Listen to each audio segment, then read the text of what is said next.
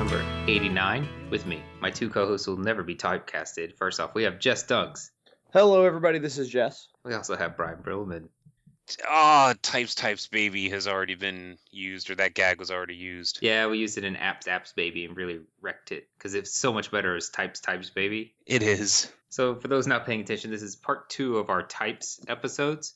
This one is based heavily on the last one. So if you did not listen to the previous episode, you should go listen to that before listening to this one.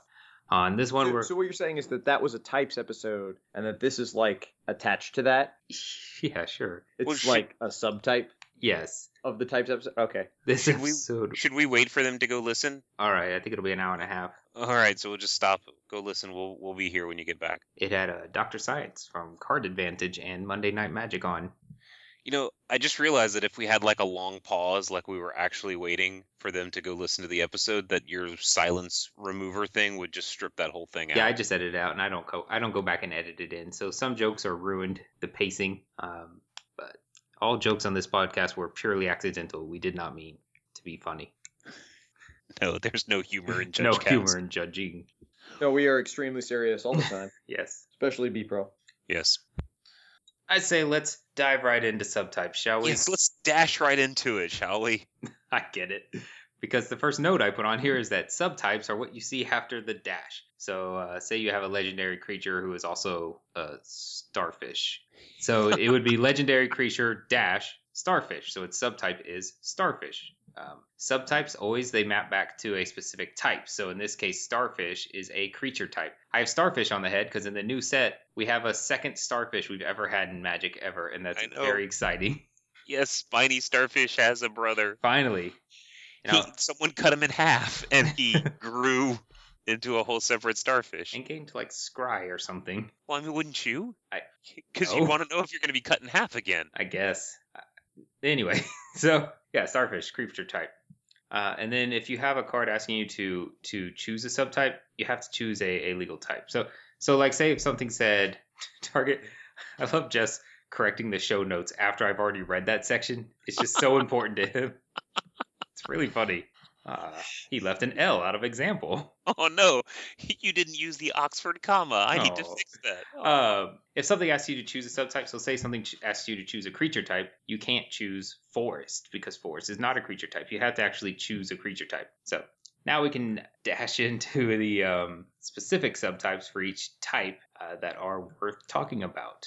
Let's start with artifacts. Okay, so we have mono and poly. No. What? What? What were those? Were they super types when they existed? Were they types? No, they were just way back. Okay, so back in Alpha, Beta, Arabian Nights, mono artifacts were artifacts that could only be used once a turn, and poly artifacts were artifacts that could be used multiple times per turn. Okay, they since changed them so that they got rid of poly and mono and then just changed them to like use the tap and their activation cost if they were mono, and then just a normal activated ability if they were poly. Right, but I'm saying those words, do they predate the type system, or do you know? Well, I don't know. Pretty sure they do. Sort of, Yeah. because we were using like summon Uncle Istvan and Yes. summon Alibaba, back Sad. then. So artifacts, the big one, equipment. Equipment is a subtype of artifacts, and equipment has some rules baggage. Woot. Who wants to talk about equipment? Okay, I will. So equipment enters the battlefield just like any other artifact. Blam! It lands on the battlefield. It's sitting there. You can then attach them to creatures using the equip keyword. Now, here's something that's kind of interesting about equipment is only equipment can equip another permanent or another creature. It can and if let's see here, if you somehow give an equipment a creature type or it becomes a creature, it can't equip anything anymore. So if it loses its equipment type or it gains the type of creature, then it can't equip anymore. But what you can do is anytime that you could cast a sorcery, I think we decided or someone wrote in that at sorcery speed was a good mnemonic for this. Yes, ASS. ASS. So Anytime you could cast a sorcery or at sorcery speed, you can equip it, which the end result is it gets attached. And there are other things that can attach equipment to a creature. Let's see here. I already did equipment that's also a creature cannot attach to anything.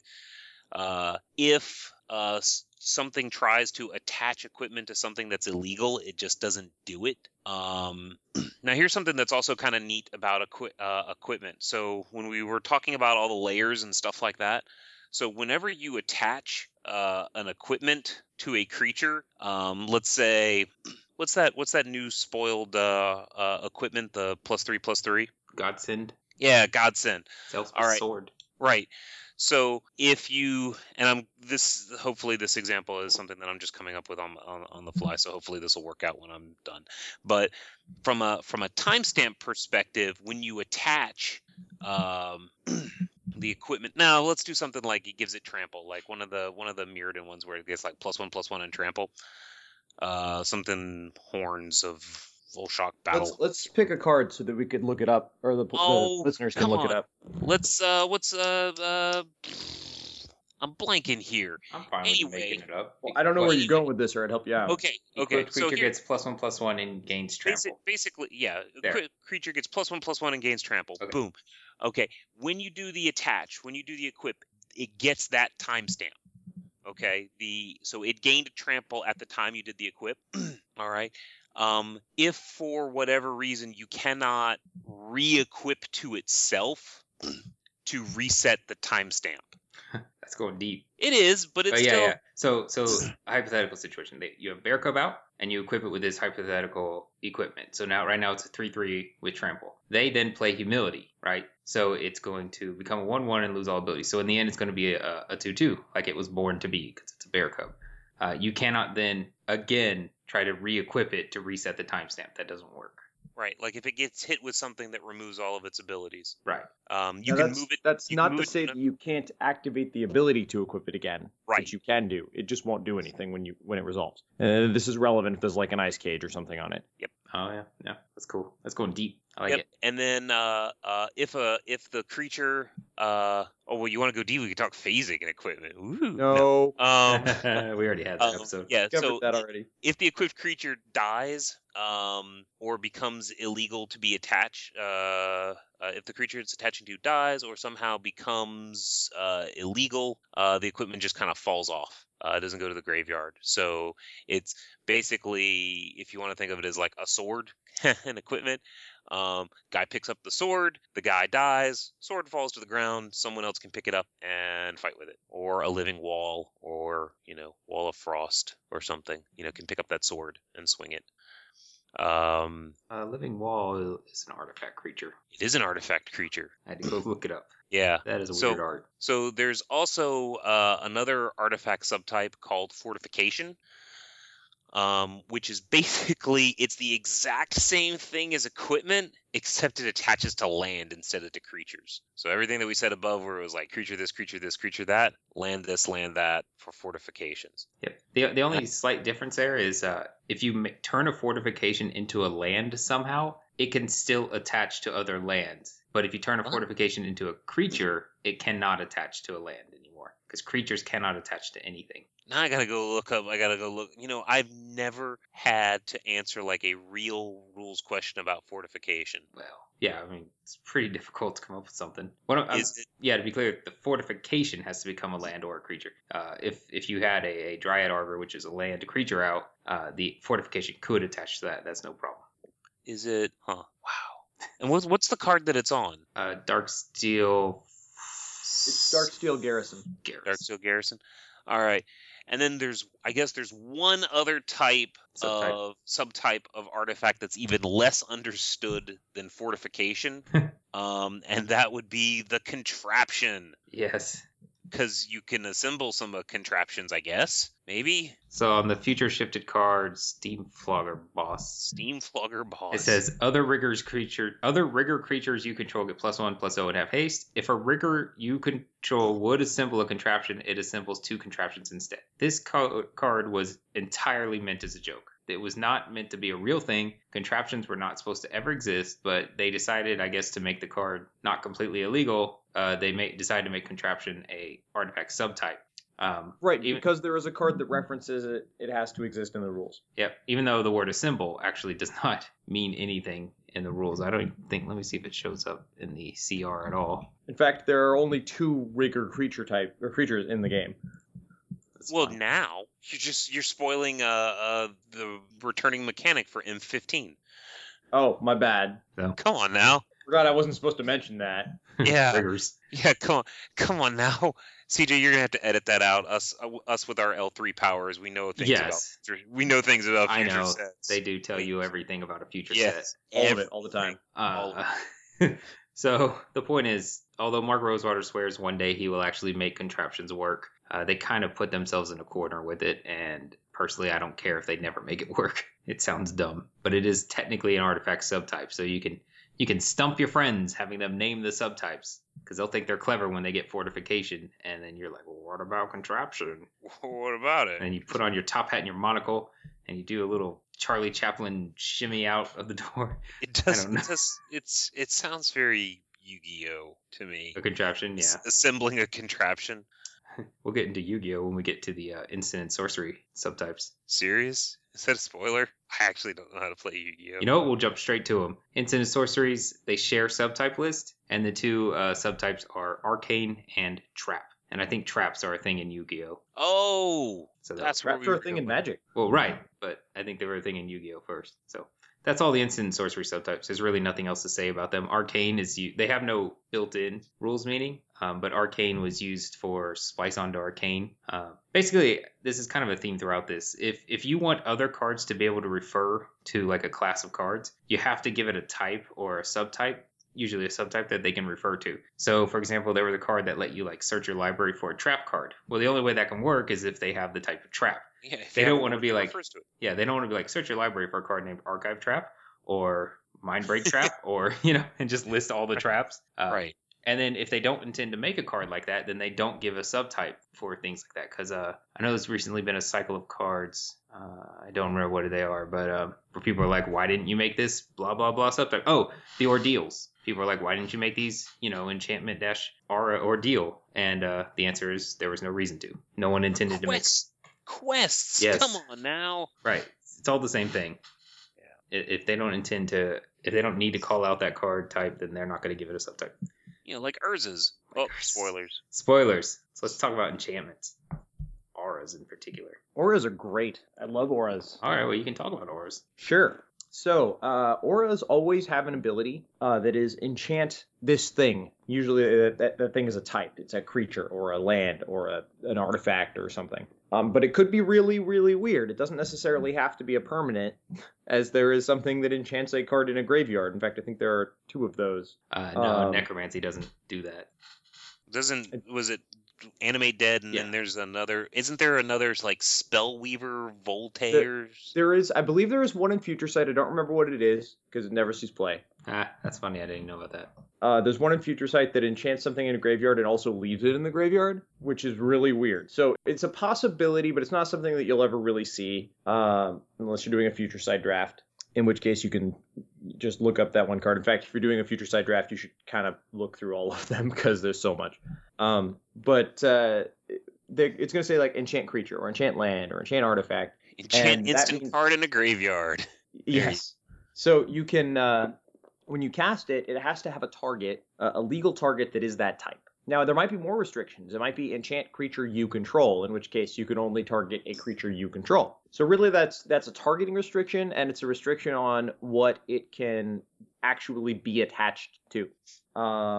So it's the only type of permanent card, or Orazar, that can that can target something while they're on the stack. So like when you cast a creature, it can't target anything, and when you cast an artifact, it isn't targeting anything. But auras are an exception to this. They can target something that they could legally enchant. But if the target becomes illegal somehow, it gains protection or it just goes away, the aura will be countered on resolution unless it is a creature with bestow, in which case it will just enter the battlefield.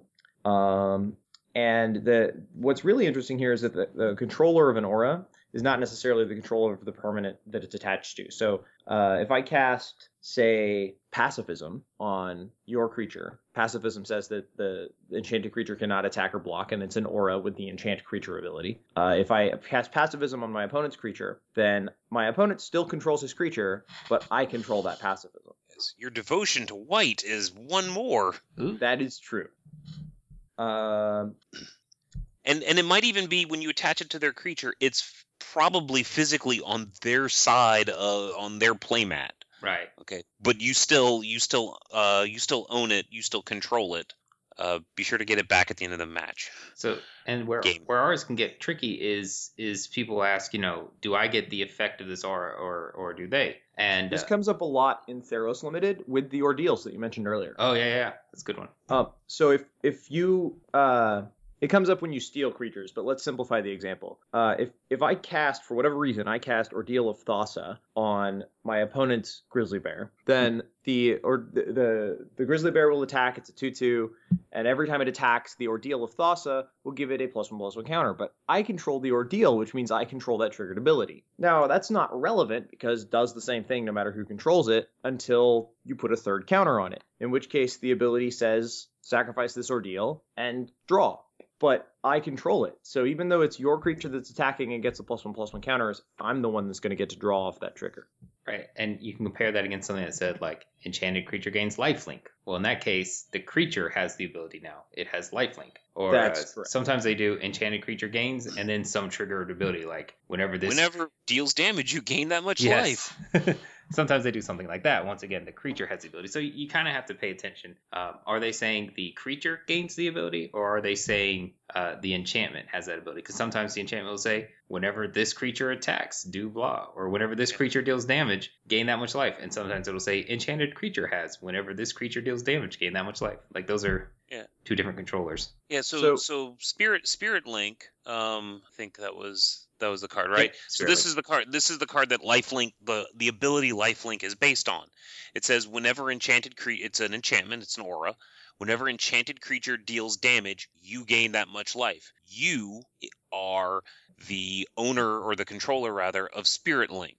So you can put it on your creature, and when it attacks and deals damage, you gain life. Or you can put it on your opponent's creature, and when their creature deals damage, you gain that much life. So basically, it negates their attack. But if it said, if the wording on the card is enchanted creature gains lifelink, well, then the creature has lifelink. You control the ability that's giving it lifelink, but the creature has lifelink, so its controller is going to gain the life when it deals damage. So another thing that comes up with auras occasionally is this really weird situation where an aura enters the battlefield, but you didn't cast it. This used to come up in Standard when Sun Titan was in the format. And one of the things that Sun Titan does is when it enters the battlefield, you return a permanent card that with converted mana cost 3 or less from your graveyard to the battlefield. And there was a trick that people used to use in Standard where they'd return a card called Deadweight. Deadweight is an aura that has enchant creature, and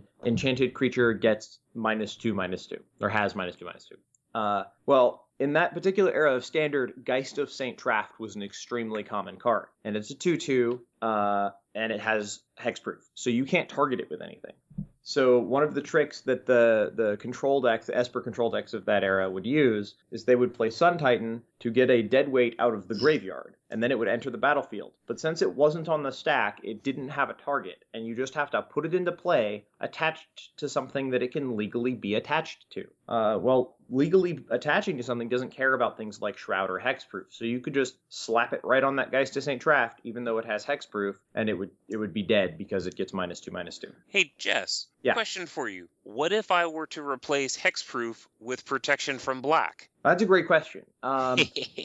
If you were to do that, and the only creatures on the board are the ones in my example, then once I've chosen Deadweight, I will have to put it on my Sun Titan, because that is the only thing it can legally be attached to. And what if the Sun Titan... I cannot go... Yes, you don't just go, well, I'm going to put it on your Geist, oh, it falls off. That doesn't happen. Right. What happens if they all have Protection from Black? Then it just stays in the graveyard. What? So just stays where it is. It doesn't even enter and fall off, which is an important distinction.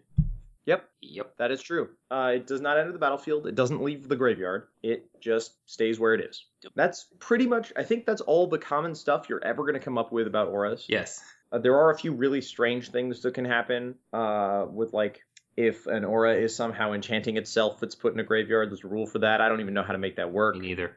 If Probably Lycids. Probably. yeah, Just throwing that out there as a possibility. yeah, it's probably never going to come up, so I'm not really going to discuss that much. But like if one that can happen is if it becomes a creature while it's attached to something, then what actually does it just stays a creature on the battlefield, right? No, it's put in the graveyard.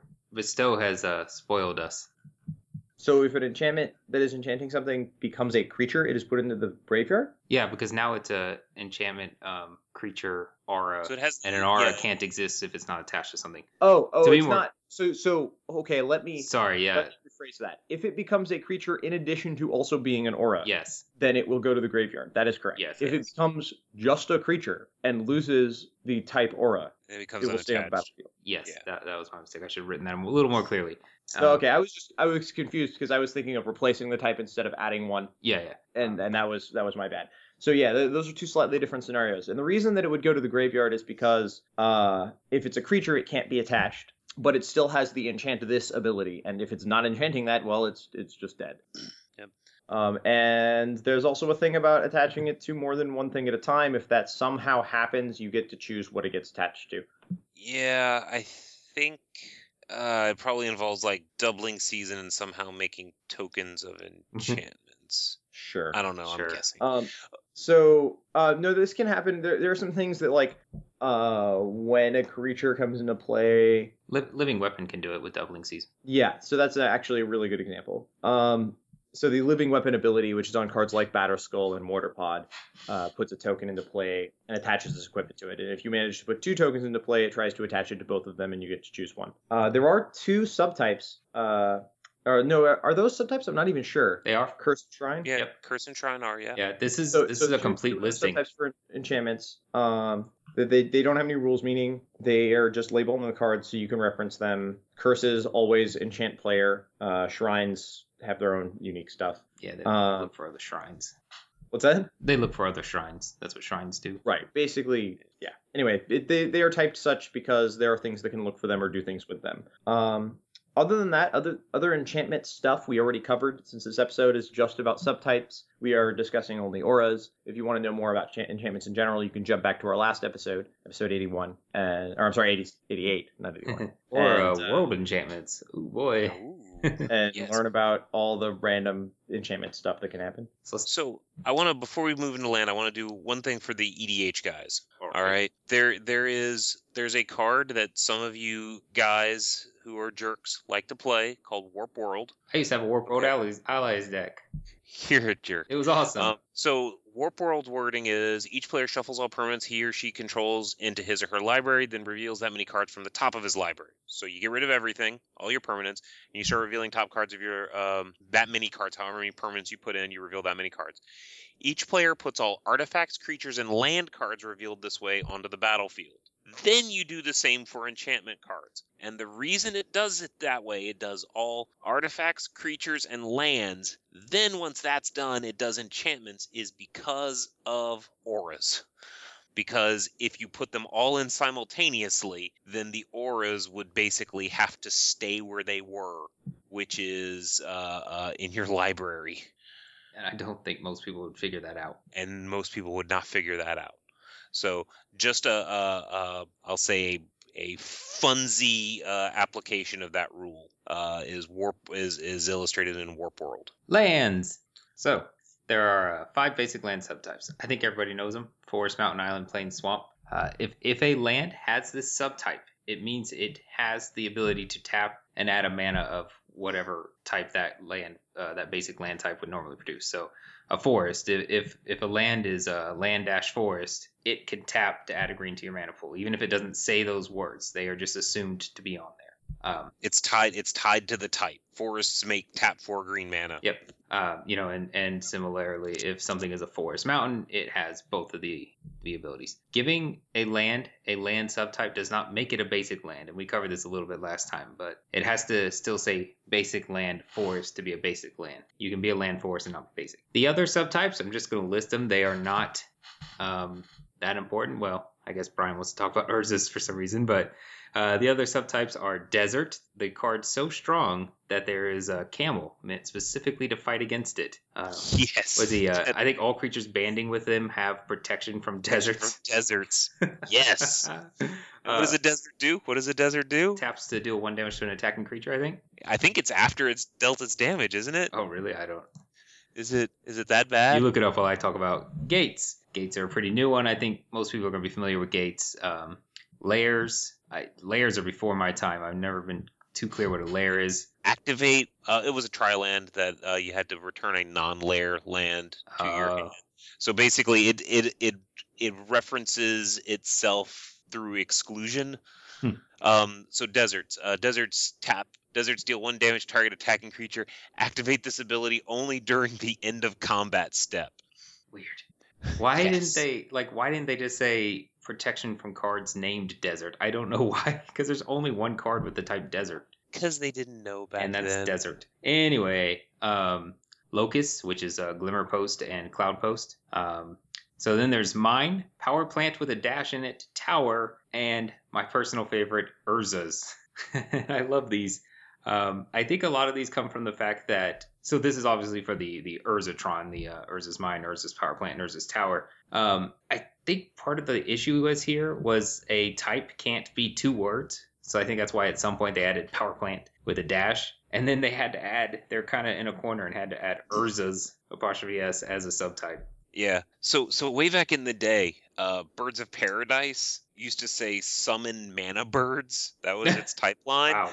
So they came up with the rule that said, well, if it says something like that, then each word is its type.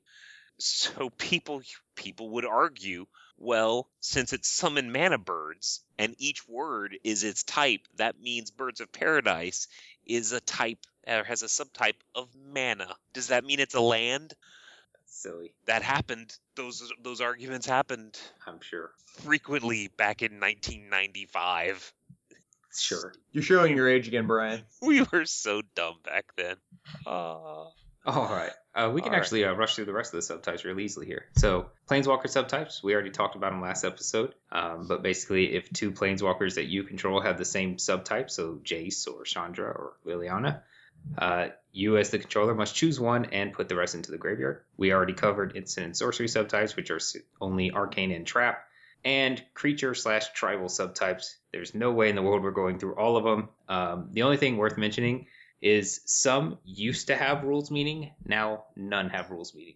So walls in particular used to, if a creature was a wall, it was assumed it had defender. Now they explicitly have defender, and being a wall does not necessarily make a card have defender. And then legend used to be a creature type with all the baggage that came with that, but now it's a super type, so it got a real upgrade. So here's a trivia question for the listeners, so you can message us on Facebook or tweet us or anything like that. So out of the creature types, there are a few creature types that are not actually on creature cards, or rather not on the type line of the creature card. I know one. Can you give us an example, CJ?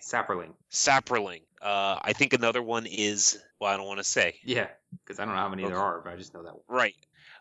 So tweet us at JudgeCast, message us on Facebook, or post it on our Facebook wall, your type, your creature type or subtype that does not appear on the type line of a creature card. I'm also any creature card. Kind of curious of how many have only one creature card.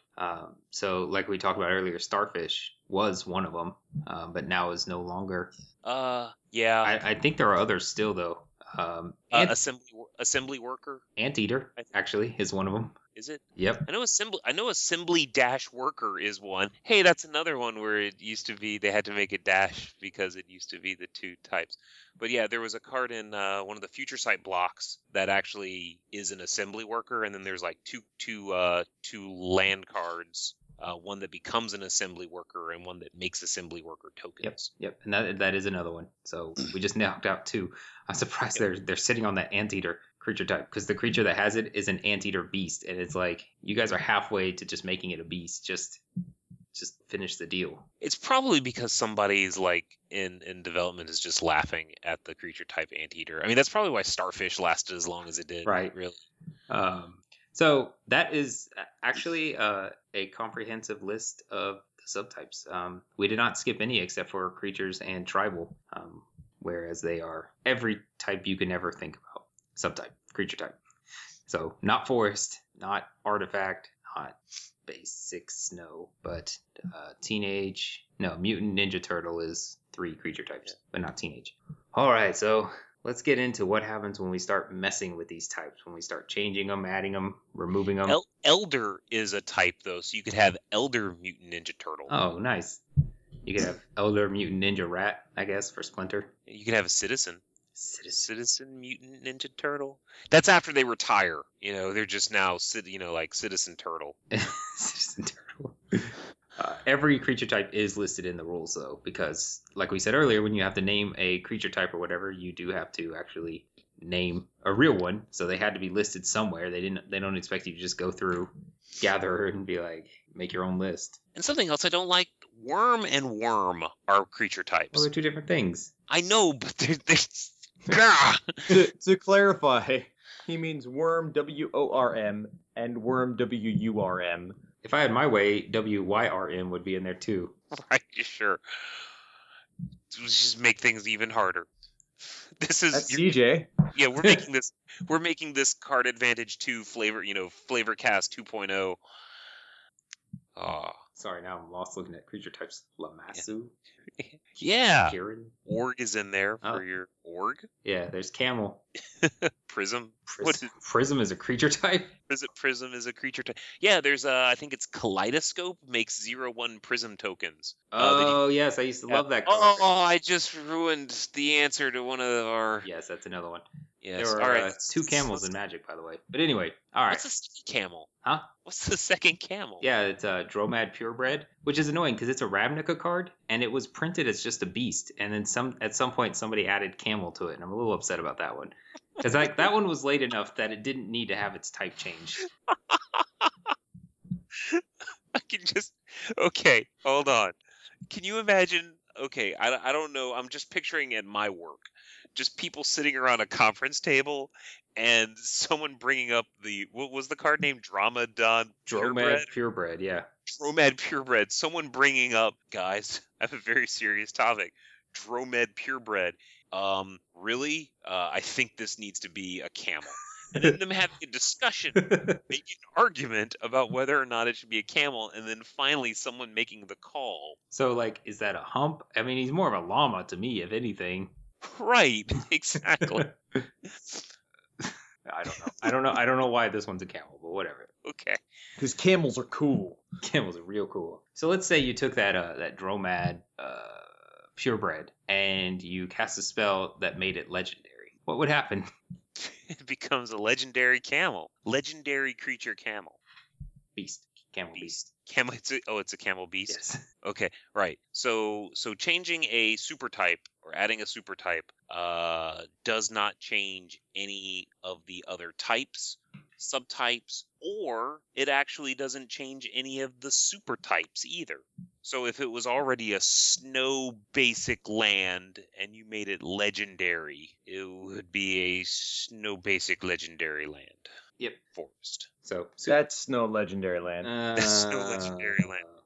So super types are easy. There's really nothing more to say about it than that. Yep. Because it's additive. Yeah. It doesn't affect anything else. So let's talk about types now. This is where we get to have fun.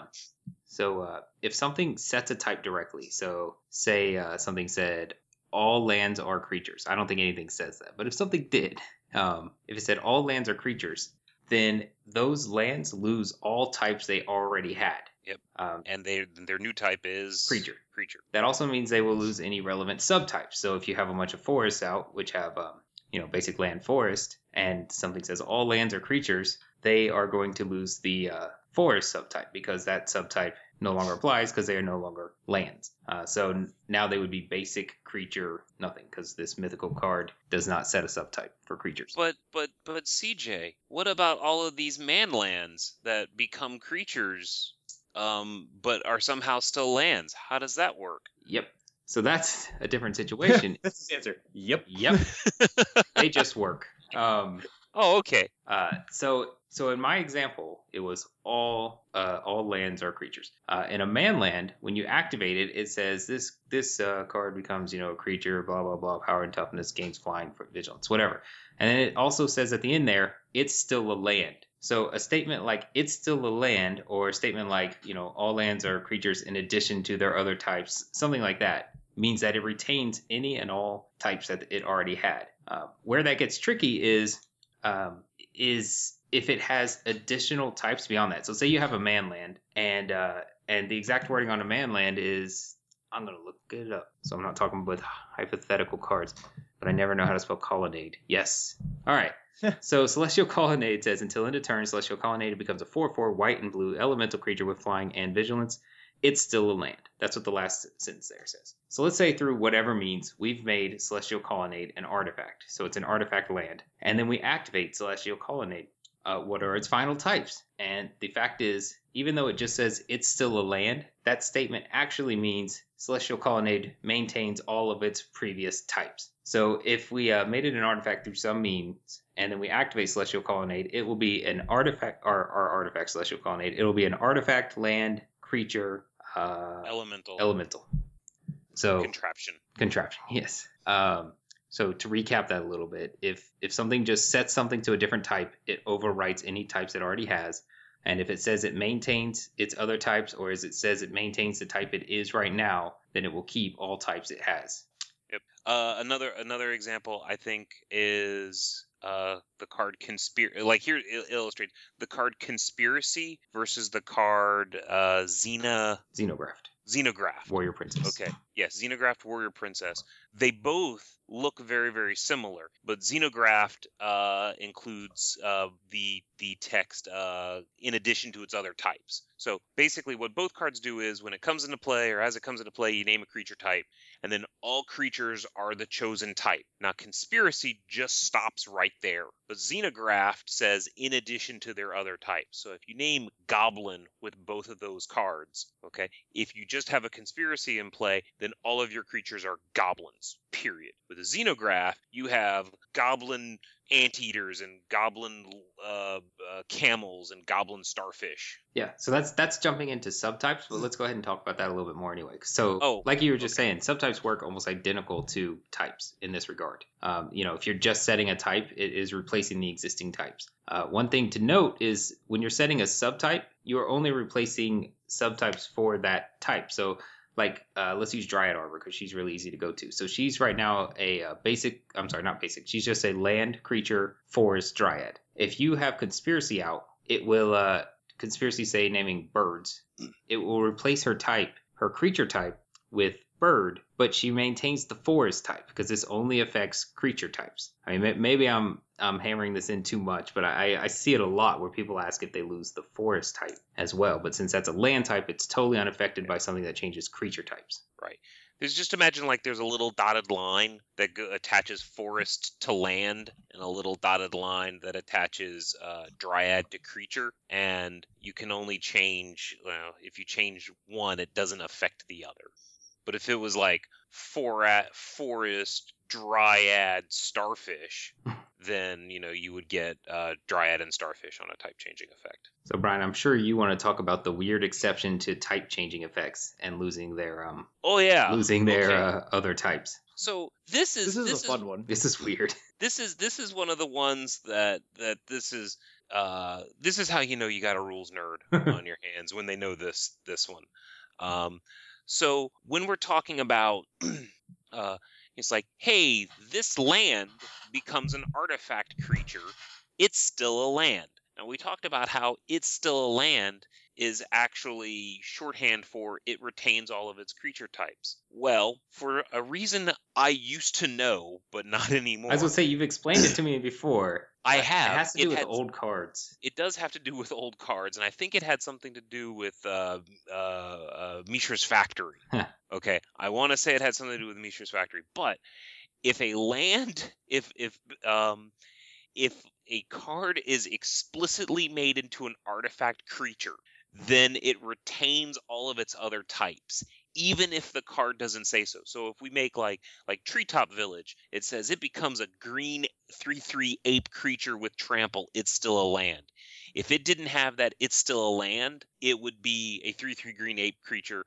It would not be a land. Okay, with this is still a land, it's also it's an ape land.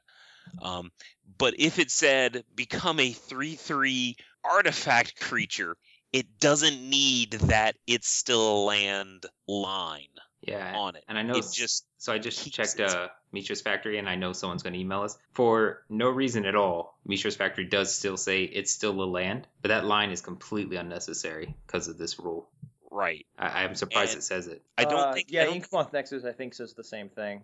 they do it for clarity, because if they didn't include that little clarifying line, people would be like, oh well, it's not a land anymore, so they include it, but it functionally has no rules meaning, or rather it's redundant, it's not needed, it's unnecessary.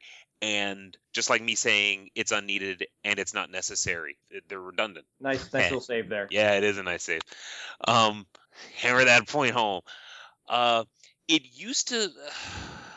It had something to do with they were like super paranoid about you being able to do something to people's lands, and they wouldn't be able to cast spells. So they worked these rules into the actual core of the game that kind of prevent you from being able to do that kind of stuff. It's one of the reasons why you can't. No one gets priority during untap, is so that you can't actually like screw over someone's mana before they have an opportunity to do something. So I just want to reiterate, this isn't if something's turning an artifact into a creature. Something has to turn something specifically into an artifact creature. Those two words have to be together. So if something says, all artifacts are artifact creatures, and you have like an enchantment artifact, like one of the new God's weapons, that thing will be an enchantment artifact creature because of exactly this rule. And what we can talk about is Darksteel Mutation. You guys remember that card from Commander? Yes, there's something weird about that card. So it was printed with the text, enchanted creature is a 0/1 insect artifact creature with indestructible and loses all other abilities. There's those magic words. The moment it was printed, it was errata because somebody missed this rule, and it now reads enchanted creature is a 0/1 insect artifact creature with indestructible and loses all other abilities, card types, and creature types, because they wanted it to lose the other types. But because they used the magic words of artifact creature together, it didn't initially do that, and nobody caught it. What a silly rule. Yeah, So I think they could probably get away with removing it. They've probably errated enough other cards, or they've probably errated the cards enough now that rule is superfluous. Yeah, I would have to go look back, but it's funny. It allows things like Darksteel Mutation to happen. All right, so that is adding or removing. Saying adding types is actually pretty misleading. We either change the types or we replace the types, really. Well, no, you can add it in addition to its other types. That's sorry. adding a type. Saying removing types is sorry, I misspoke there. Because you can't really either replace the types or you can do in addition to its other types, but you can't really remove a type. Like nothing says Nameless inversion. What does that do? Boom. What does that do? Removes all creature types. Oh, fine. It's the anti-change. You got it. Look at that. You got it. So subtypes. Sure. Which nameless inversion removes. Is that it? Well, Inversion? It's also a tribal. Ooh. We're just running all over the place. So subtypes, like we already mentioned, they work a lot like the types. If you're just setting a subtype, then it will remove any other relevant subtypes. If a spell says tries to give a subtype to something that can't have that subtype, it does nothing. You can set up convoluted situations that would make that happen. But Jess, do you want to talk about giving a land a basic land subtype? Because that's wacky. Sure. Yeah, if you give a basic land a land subtype, then it gains the land subtype, but it's really weird because it loses all of its abilities. So like if now this isn't relevant if you're making one basic land a different basic land subtype. That's not a big deal, except that it will lose. Like if you turn a forest into an island, it can't make green mana anymore. It can only make blue mana. And this is way more relevant when you do it to a non-basic land. Like if I have a Lava Claw Reaches, which is a land from Worldwake, and I turn that into an island, then it loses all of its other abilities and becomes an island and can make blue mana, but it can't do anything else. It can just tap for blue mana because it's an island. Now, that doesn't make it a basic land. It doesn't give it the basic type. It just gives it a basic land subtype. Yeah, Yes. that's just another thing that's kind of hidden in the rules. I used to think when I was younger that it would also change the name of the land, and I don't know where I got that from, but I'm going to So clarify. you can definitely have a card that is named Forest that is an island. Yeah, exactly. So that's a little thing to remember. So the inverse of that though is exactly like we were saying before. If something says blah blah blah land is a forest in addition to its other types, all of that junk we were saying before still happens. And by that junk I mean it keeps everything it had before, and now it's just also a forest. So it's important to always look out for this. Does it keep its existing types or not line? And what's interesting about that is if something says like target land is a forest in addition to its other types, even if it has no other types, it still keeps all of its existing abilities and just gains the tap to add a green mana to your mana pool. That's interesting. It is interesting to me, I guess. No, it kind of is. It's pretty cool. You can that it's relevant even if it doesn't have types. Yeah. It's an interesting side point. You could shut down those deserts though. Oh man. That's the tech right there. Yeah. All right, Brian, you had a little bit more you wanted to add here? Okay. Yeah, so something that it doesn't come up very very often, but when it does, it's kind of confusing. So when talking about I don't come up very often, but when I do, I'm confused. yes, so there are some text changing effects. There are cards like Mind Bend out there that says change the text of target permanent by replacing all instances of one color word with another, or one basic land type with another. So you can actually change the text of a forest. So it's no longer basic land forest. It now changes the text to basic land swamp. Okay. And what that does is the when you get the game basically sees basic land swamp. So it can be a forest named basic land swamp, and it will tap for black. So it's in a basically or functionally, Basically. it's basically a swamp, or functionally a swamp, except for some corner case situations in dealing with layers. But that's not actually a type changing effect.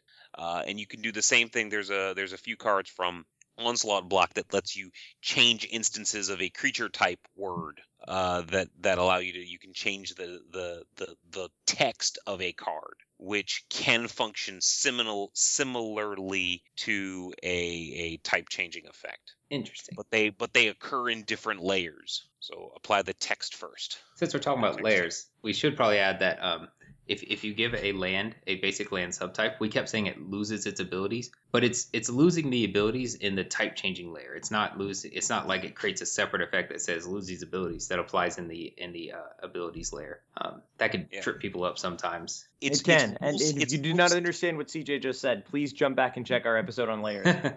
Yes, it's rules text associated with the type of the card. So so it's not a thing that's adding or removing abilities. Here's your homework. You could activate a Mutavault, then make it an island, and figure out what exactly that Mutavault still is. That can be everyone's homework. They can go work on that. And lots of homework this episode. You might also discover why Mutavault does not grant Changeling to itself, if you think real hard about that one. Oh, I can tell you that, so they could reprint it.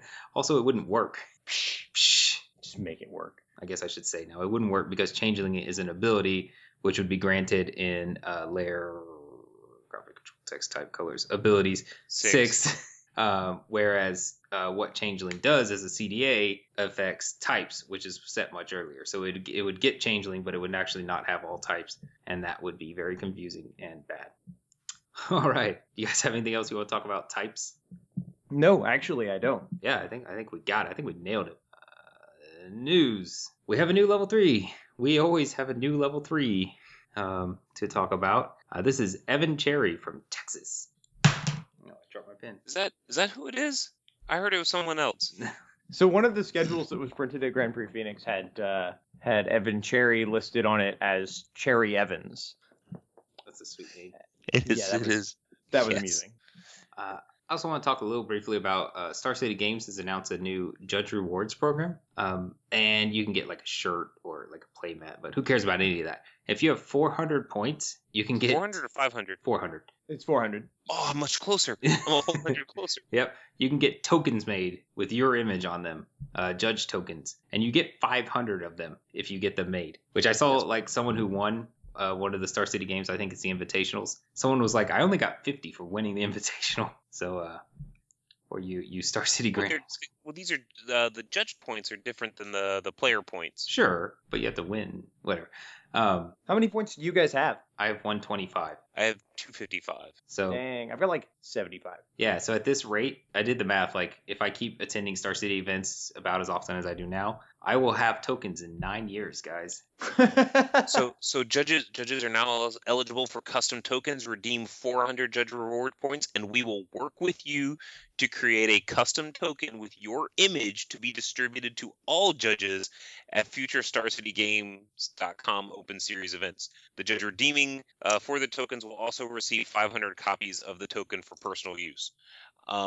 So before their big cash out of the points was airfare to an event. Yeah, but that basically meant in the U.S. because Star City. Yeah, but this for some reason, like, I understand that dollar value wise, the flight is probably more monetarily valuable, but having 500 tokens created, custom art, you help design it, and then other judges, I guess, basically have to take them when they get their Star City like they're gonna open up their little pack of judge goodies with their 1 month of premium, and they're just gonna pull out a bunch of pictures with CJ's face on it. Yes, that is the dream in 9 That's years. actually really cool, though. Like, It is. It has a value of something like, I can buy my own plane ticket. Right. You know, I can't make CJ Schrader carry around a picture of me in his pocket all day. You just send me one, I'll do it. Oh, okay. I can't make Jess carry around a picture of me in his pocket all day. damn straight. Maybe we need a Kickstarter to make Judge Cast tokens. Nope. I'm Oh, down. maybe. I like it. So one other thing of note, when they announced the points changes, they have altered the compensation model. I know that Star City has a lot of events, so this is kind of relevant. So level 1 judges, what they used to do is, for each day you worked, you got 2 quote unquote compensation units. And that was across the board. Yeah, that was across the board. And a compensation unit was equivalent to $70-some in cash or $90-some. You could in redeem Steam credit. you could redeem a compensation unit for $72 or $72 76. in cash. And I don't know what the amount for credit is because I never took that option. It was like in the 90s. Well, what they've done is, so for level 2 judges, that's unchanged. Okay, so for each day you work, you will receive 2 compensation units. For level 1 judges, that is now 1.5 compensation units, and for level 3 and up judges, it's 2.5 compensation units. So this is a relatively recent change. You can go to CJ. Can we include the link to our show notes? Yeah. it'll be there. So they have justification posted up there. You can read it and agree with it or not agree with it, and leave comments. But it is what it is. Yep. All right, guys. I'm ready for some emails. You ready for some emails? Definitely ready. So some people have been lamenting lately that we don't do the mailbag anymore. By people, you mean People. one. I right? don't mean my cats. No. No. No, a few people. A few people. I think Dr. Science And then I know one in our emails. Yeah. Anyway, we're still not doing it. None of us are doing it. So let's jump right into the emails. Mailbag! See, I fell on that sword. I'll do it. First comes from Justin. He says, the title is Very Important and Frequently Asked Question. Hey guys, Platinum Angel during sudden death? And that's it. So when he says sudden death here, he means you're in a timed single elimination tournament and you've just passed turn 5. So we talked about this, I think, last episode where you add the state-based action of if one player has a lower life total, they lose the game. Platinum Angel reads, you can't lose the game and your opponents can't win the game. So it's pretty basic. It works how Platinum Angel always works. Even though you have less life than your opponent, you still can't lose the game. Platinum Angel still is overriding that. So you're just going to keep playing until either you beat your opponent or the Platinum Angel dies. That's it. Everyone cool with that? Yeah, that one's pretty easy. Aaron emails us. Aaron Gansky. He says, so we mentioned this earlier. He says, really, you guys need an acronym for @sorcery speed?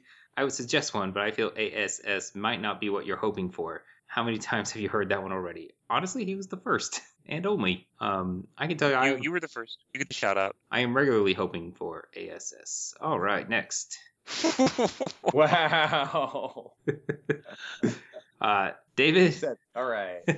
David Correa Venegas has emailed us. He's emailed us quite a few times. He's the one who Brian Prilliman is his favorite, and I will never forget that. Yes. He said, I've noticed recently a sudden lack of annoying mailbag chanting. Is this deliberate? He also said, this mail is just me calling myself a satisfied customer. Yesterday I proved my L1 test with a near perfect score. All the while when I doubted myself, I could almost hear your voices in ghostly whispers, much like Obi-Wan hears Obi-Wan, much like Luke hears Obi-Wan while piloting. I'm going to skip what he said here because it was actually incorrect. But then he said, he's talking about statuses and he's like, much like tapped. Well, then, long story short, I'm very thankful for the work you put in for the community. As long as none of you have 6 fingers in one hand, I'll keep listening as I begin working towards L2. Is that Princess Bride? Yeah. What if we have 7 fingers on one hand? Does that also count as having 6 fingers on one hand? Well, it probably does, but it makes you not the 6-fingered man because you're the 7-fingered man. Well, I mean, I have 6 fingers on one hand. I mean, are we counting the thumb? Is the thumb a finger? Does that count? Okay, so he had a question as well. He says, I understand how replacement effects that change how a permanent enters the battlefield happen. For example, there is no time in the battlefield when a clone is just a clone or a card with a paid tribute doesn't have the counters on it, to my understanding. But since cards can't exist outside the game zones, where exactly are the cards when the counters are placed or the effect applies? In the stack? In the battlefield? In the blind eternities? Well, thanks a lot, and #bringback mailbag. Do you guys have an answer to this? Because I was basically like, they just are. Like, yeah. They're not there when let's say it's a card with tribute and they choose to pay the tribute, so it's going to come in with counters. They're not there when it's on the stack, and they definitely are there when it's on the battlefield. Yeah, there's no really in between. There's no real in between spot. Yeah. So yeah, there's no the game. It's not like you put it into play and then you put some counters on. The game views it all as one atomic action that happens simultaneously. Yeah. The counters, it exists in one moment on the stack with no counters, and then the next moment it exists on the battlefield with 2 counters. Yeah. Or 3 or 7 or whatever happens to be the case. The way I've explained this in the past is counters are like we use physical items to represent them, but in reality they're really just to help with memory tracking. So it's just like you can almost abstract them out a little bit from a physical representation of something, and just be like, oh, this enters the battlefield with 3 counters on it. Well, it's got 3 memory things on it, and we just use little beads or dice or whatever to represent those. Can I use little pieces of memory foam? I like that a lot. Our next email is from Chris Pyre, another frequent emailer. He's got some actually really great questions here. So he says, he opens it up with, hello, favorites. I like that. A few questions for you, because what's life without questions? So we'll go through these one at a time. And I'll grab the first one, because if you don't have the rules in front of you, it's actually kind of tough. He has titles for him. So number 1 is, would you tap that? Arnie controls a Floodtide Serpent enchanted with Observant Alseid. He attacks with a Serpent. Does the Serpent tap if Observant Alseid is the enchantment being returned to hand? Similar question, if the enchantment is in aqueous form, does Arnie get to scry? So Floodtide Aw. Serpent is that weirdo, and he reads, Floodtide Serpent can't attack unless you return an enchantment you control to its owner's hand. So the Alseid gives it vigilance. So the way attacking works, like this never comes up. This isn't something people are quizzed on, but there actually are steps to attacking, just like there are steps to casting a spell. And at the end of all of these steps, the creature becomes attacking, just like a spell becomes cast. I'm going to summarize the steps, but they are all there in the CR if someone really cares about them. Usually they never matter, but this weirdo has started to make them matter. So that's where we are. But in summary, you choose which creatures you're going to have attack. Some other junk happens. Then you tap the creatures if they don't have vigilance. Then you pay any costs that are required to be paid to attack. Then some other junk again. And finally, the creatures will be attacking. So what happens here is if you were paying attention, we tap the creatures before we pay costs. And Floodtide Serpent has a cost on him that says you have to return an enchantment you control to its owner's hand. So as far as the Alseid works, it will have vigilance when we were supposed to tap the creature, so the creature will not become tapped. So that's cool for that. It's bad news for Aqueous Form, though, because we pay the cost before the creature is actually attacking, has become attacking. So in that case, and Aqueous Form reads, when enchanted creature attacks, scry 1. This was already back in the player's hand before the creature became attacking, so you do not get to scry.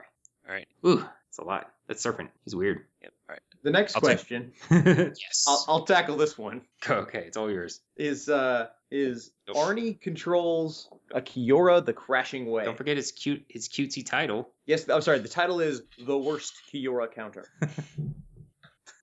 Last turn, Nick cast Armageddon. Nick now controls no permanents. Can Arnie use Kiora's +1 ability?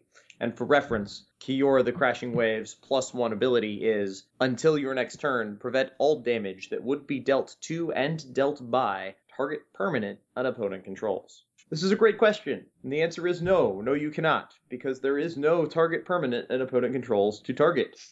It isn't there. There are no legal targets for this ability, so you cannot activate it.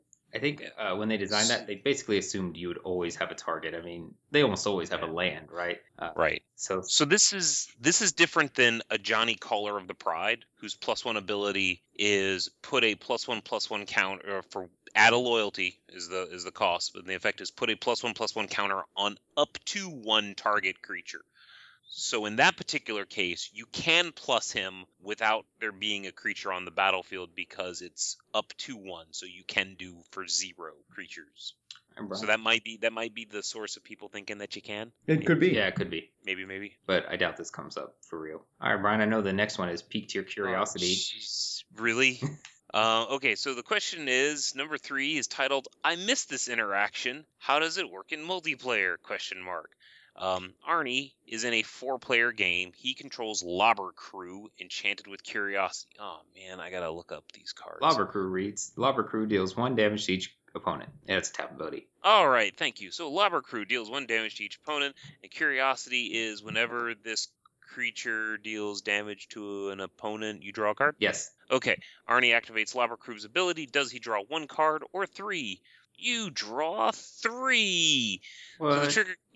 So the trigger condition is not when Lobber Crew does damage, but when it deals damage to an opponent. How many times did it deal? It dealt damage to that opponent, to that opponent, to that opponent. That's 3. That's pretty sweet. So, yep, good for you. Finally, he asked if any of us are going to be at GP Philly, and I believe the answer is no this weekend. Fortunate. Okay. I'm sure Nope. Jess isn't going to back-to-back Phoenix into Philly, so...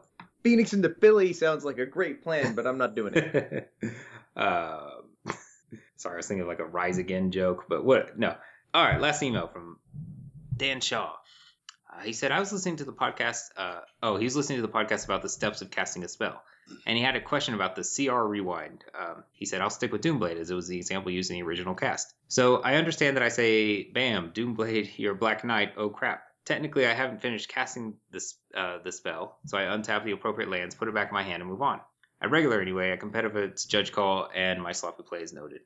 Which, I mean, if I'm sitting right there, I'm just going to be like, put it back in your hand. I'm not going to make a big deal about it. All right, here's my question. At competitive or professional, if I am playing deliberately, if I just say Doomblade, lay it out and start looking at the board, is there a point in the casting process before targeting where I'm free to reverse myself? Maybe there are legal targets and I decide they are unfavorable, or I notice that my opponent's creature can give itself hexproof or whatever. Or is it always a violation of the rules to announce a spell and not complete it? So the one thing I want to throw in here is that he mentions a point in the casting process before targeting it. There is only one point before targeting, and that is announcing, which he has done at this point. That was a lie. You choose mode second. I don't know. I'm all over the place. I gotta go listen to our episode again, apparently. So there isn't... This is an interesting question, because technically the answer is, well, no, there's no point at which you can just decide to back up. But if you haven't completed casting the spell yet, you're probably going to be fine going, Doomblade! I'm not casting a Doomblade. But there isn't a hard and fast rule about that. And the reason there's not a hard and fast rule about that is that that's going to be entirely situational based on what happened. If I said Doomblade, tapped 2 lands, and pointed at your guy, and then went, well, I haven't said a target yet, it's still pretty clear that I've cast the spell. Right. So the best bet is always going to be just think about what you're going to do and then take the action, rather than think about what you're going to do while taking the action. Yeah, like if you look at players playing, on coverage, a lot of times one of them will just tap some mana, lay a Doomblade down on the table, and the opponent will just pick up a creature and put it in the yard, and they'll bend the Doomblade. And there's no verbal communication in there at all. Well, what are we going to do? We're going to swoop in and say, like, oh, no, you didn't declare a target for that Doomblade. We're going to rewind all that back up. No. So yeah, that's not happening. Yeah. So basically, if think about what you're going to cast before you cast it. Don't lay it out there and then start hemming and hawing, or trying to gauge your opponent's reaction as you're like, oh, well, I could do this. Right, because then you get into territory where everybody gets uncomfortable and we have awkward situations. Yeah. Cool. Well, that's all the emails. Feeling great, feeling loose, feeling limber. If you'd like to contact us, you can email us at judgecast@gmail.com. Hey. Hold on. Before you go on, weren't you on another podcast recently? I was really going to mention that right after I said all this. Oh, were you? Yeah. Okay. All right. Twitter, JudgeCast. Facebook, JudgeCast. Okay. I was on another podcast recently with Aaron Lacluzet, our guest last episode. It was on episode, I want to say 53 of Card Advantage. It was. And it was a very cool episode because I got to go on and talk about magic flavor, which is something I really like talking about. I've been reading these novels my whole life. They are some of the earliest fantasy books I ever read were the magic novels, and I own all of them except a couple of the Legends ones. Because they're too expensive to buy now and they're not in ebook form. But beyond that, I've owned all of them. I've read all of them. I've read every Uncharted Realms. I've always really been into this stuff. So I was glad that I got an opportunity to talk about it. And I had a lot of fun. Their show is really good. I'm actually a really big fan of Card Advantage. And I think others should go out there and listen. The basic premise of Card Advantage is, as far as I can tell, they take a magic topic and just talk about it exhaustively. So where we're always at least talking about the rules, there was an episode I was listening to and I was like, wow, they've been on this tangent about the card frame for a long time. And then I realized the whole episode was about the card frame. And maybe that's not cool to everyone, but that's really cool to me. It's like the entire history of the card frame. I don't know. I thought that was very cool. So each episode is about something a little different, but they really do their homework and they go in real deep. So I'm a big fan of the show. And listening to the episode, you guys felt that we talked, or they felt that we talked too much about the relative size of Colossal Whale. Yes, have you seen that new guy, the 6'6"? Which new guy? The new one in Journey into Nyx. I have not. Am I going to have problems? Well, yeah, because he's clearly much bigger than a boat. But he's clearly also way smaller than Colossal Whale, but he's a 6'6". A Scourge of Fleets. He's obviously way smaller than Colossal Whale. Come on, guys. This is frustrating. At this point. I love how you're, comforting each other. No, I understand. It's bad. It's really bad. This is really bad. This is someone's asleep. Someone's asleep at the wheel. creative team should be fired. Letting this slip. Yeah, This slip. it's the Colossal Whale conspiracy. And I know someone out there is going to go look at Colossal Whale and be like, well, it's not that big. But then look to the right of that boat and you see the much tinier boat. And that's where you start to see what we're talking about. That a full ship is much, much smaller than Colossal Whale's eyeball, much less the whale itself. And it's a 5'5". Right. Now let me ask this, CJ, another flavor question. Okay, please do. Bitty Kitty, Milkshake, Battle Cat. Yes. Are any of them a 1-1 or a 1-2? Well, Bitty Kitty would be a 1-1. Really? Yeah, what would you? Why? Well, I mean, a Bitty Kitty can take out a human soldier. Well, that's just how magic works. So, yes. Yes, also magic physics, most humans are 1-1s. But if you were in Avabrook and you have 3 mayors, you can survive a lightning bolt. Yeah, it's true. Oh, well, I mean, there's a lot of paperwork that lightning bolt has to pull out. It's true. It's just kind of weaker by the time it gets there with 3 mayors. Yeah, I'd say Milkshake is a 2-1 because he's old, so he's a little weaker, but he's vicious. And Battle Cat, I'd put him as an 0-2. He wouldn't hurt a soul, but he's chubby, so he gets that extra toughness. I want to make a joke for the mayors. I want to make a joke about the 3-party system. That mayor's thing is really funny. I just love because they have 3 mayors. All of a sudden, lightning bolts don't hurt them. That's a great world. All right. Magic physics. Magic physics. That's how it works. All right. I think that's enough. Jibba jabba. Anything else you guys want to add? Did I say Card Advantage's website? cardadvantagecast.com. I'll put a link in the show notes as well. Nothing else? Nope. Nothing else? All right. Well, I'd like to thank all the listeners for listening. I enjoyed this show. I don't know why I enjoyed it more than others. Not to say I don't enjoy the other shows. Whatever. My name's CJ Schrader. I keep it fair. I'm Jess Dunks. I keep it fun. I'm Brian Perlman. I keep all my original types.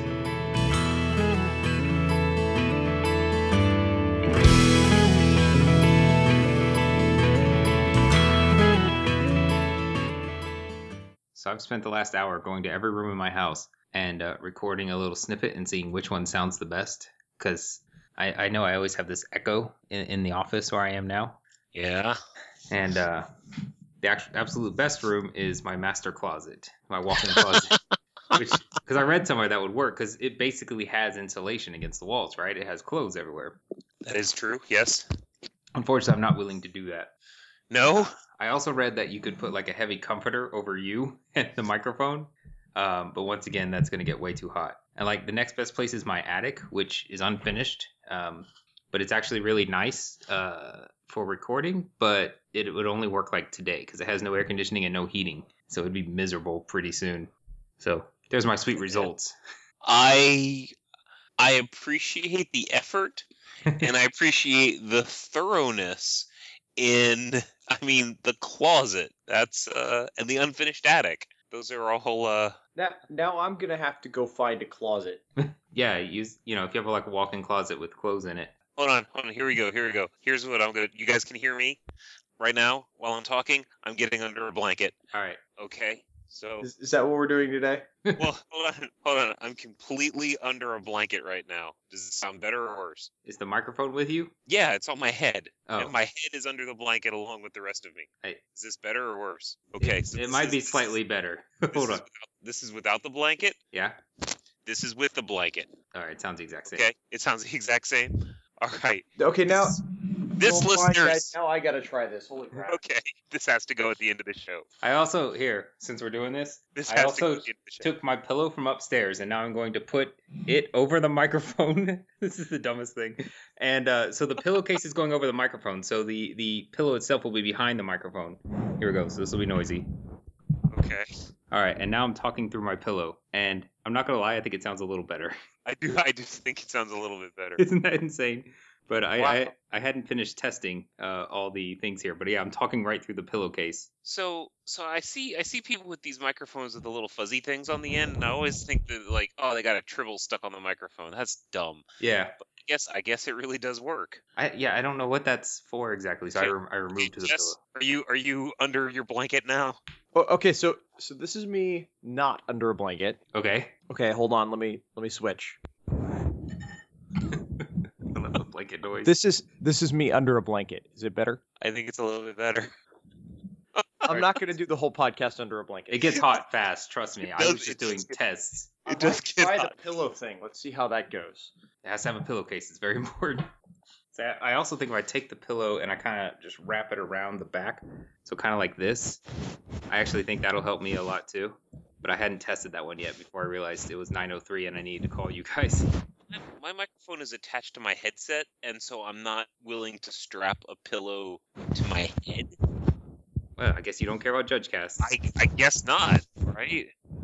Okay, this is me with a pillow behind the microphone and the pillowcase over the microphone. You sound damn clear. Yeah, you sound pretty I'm not Does it gonna actually lie. sound better? Yeah, I think you do. Yeah, you do. I believe that because my room is extremely echoey. Yeah, but you don't sound as bad as me. Like I paid attention to it. That's funny. This whole thing will go at the end. This has to go at the end. This is me under a blanket. This is me not under a blanket.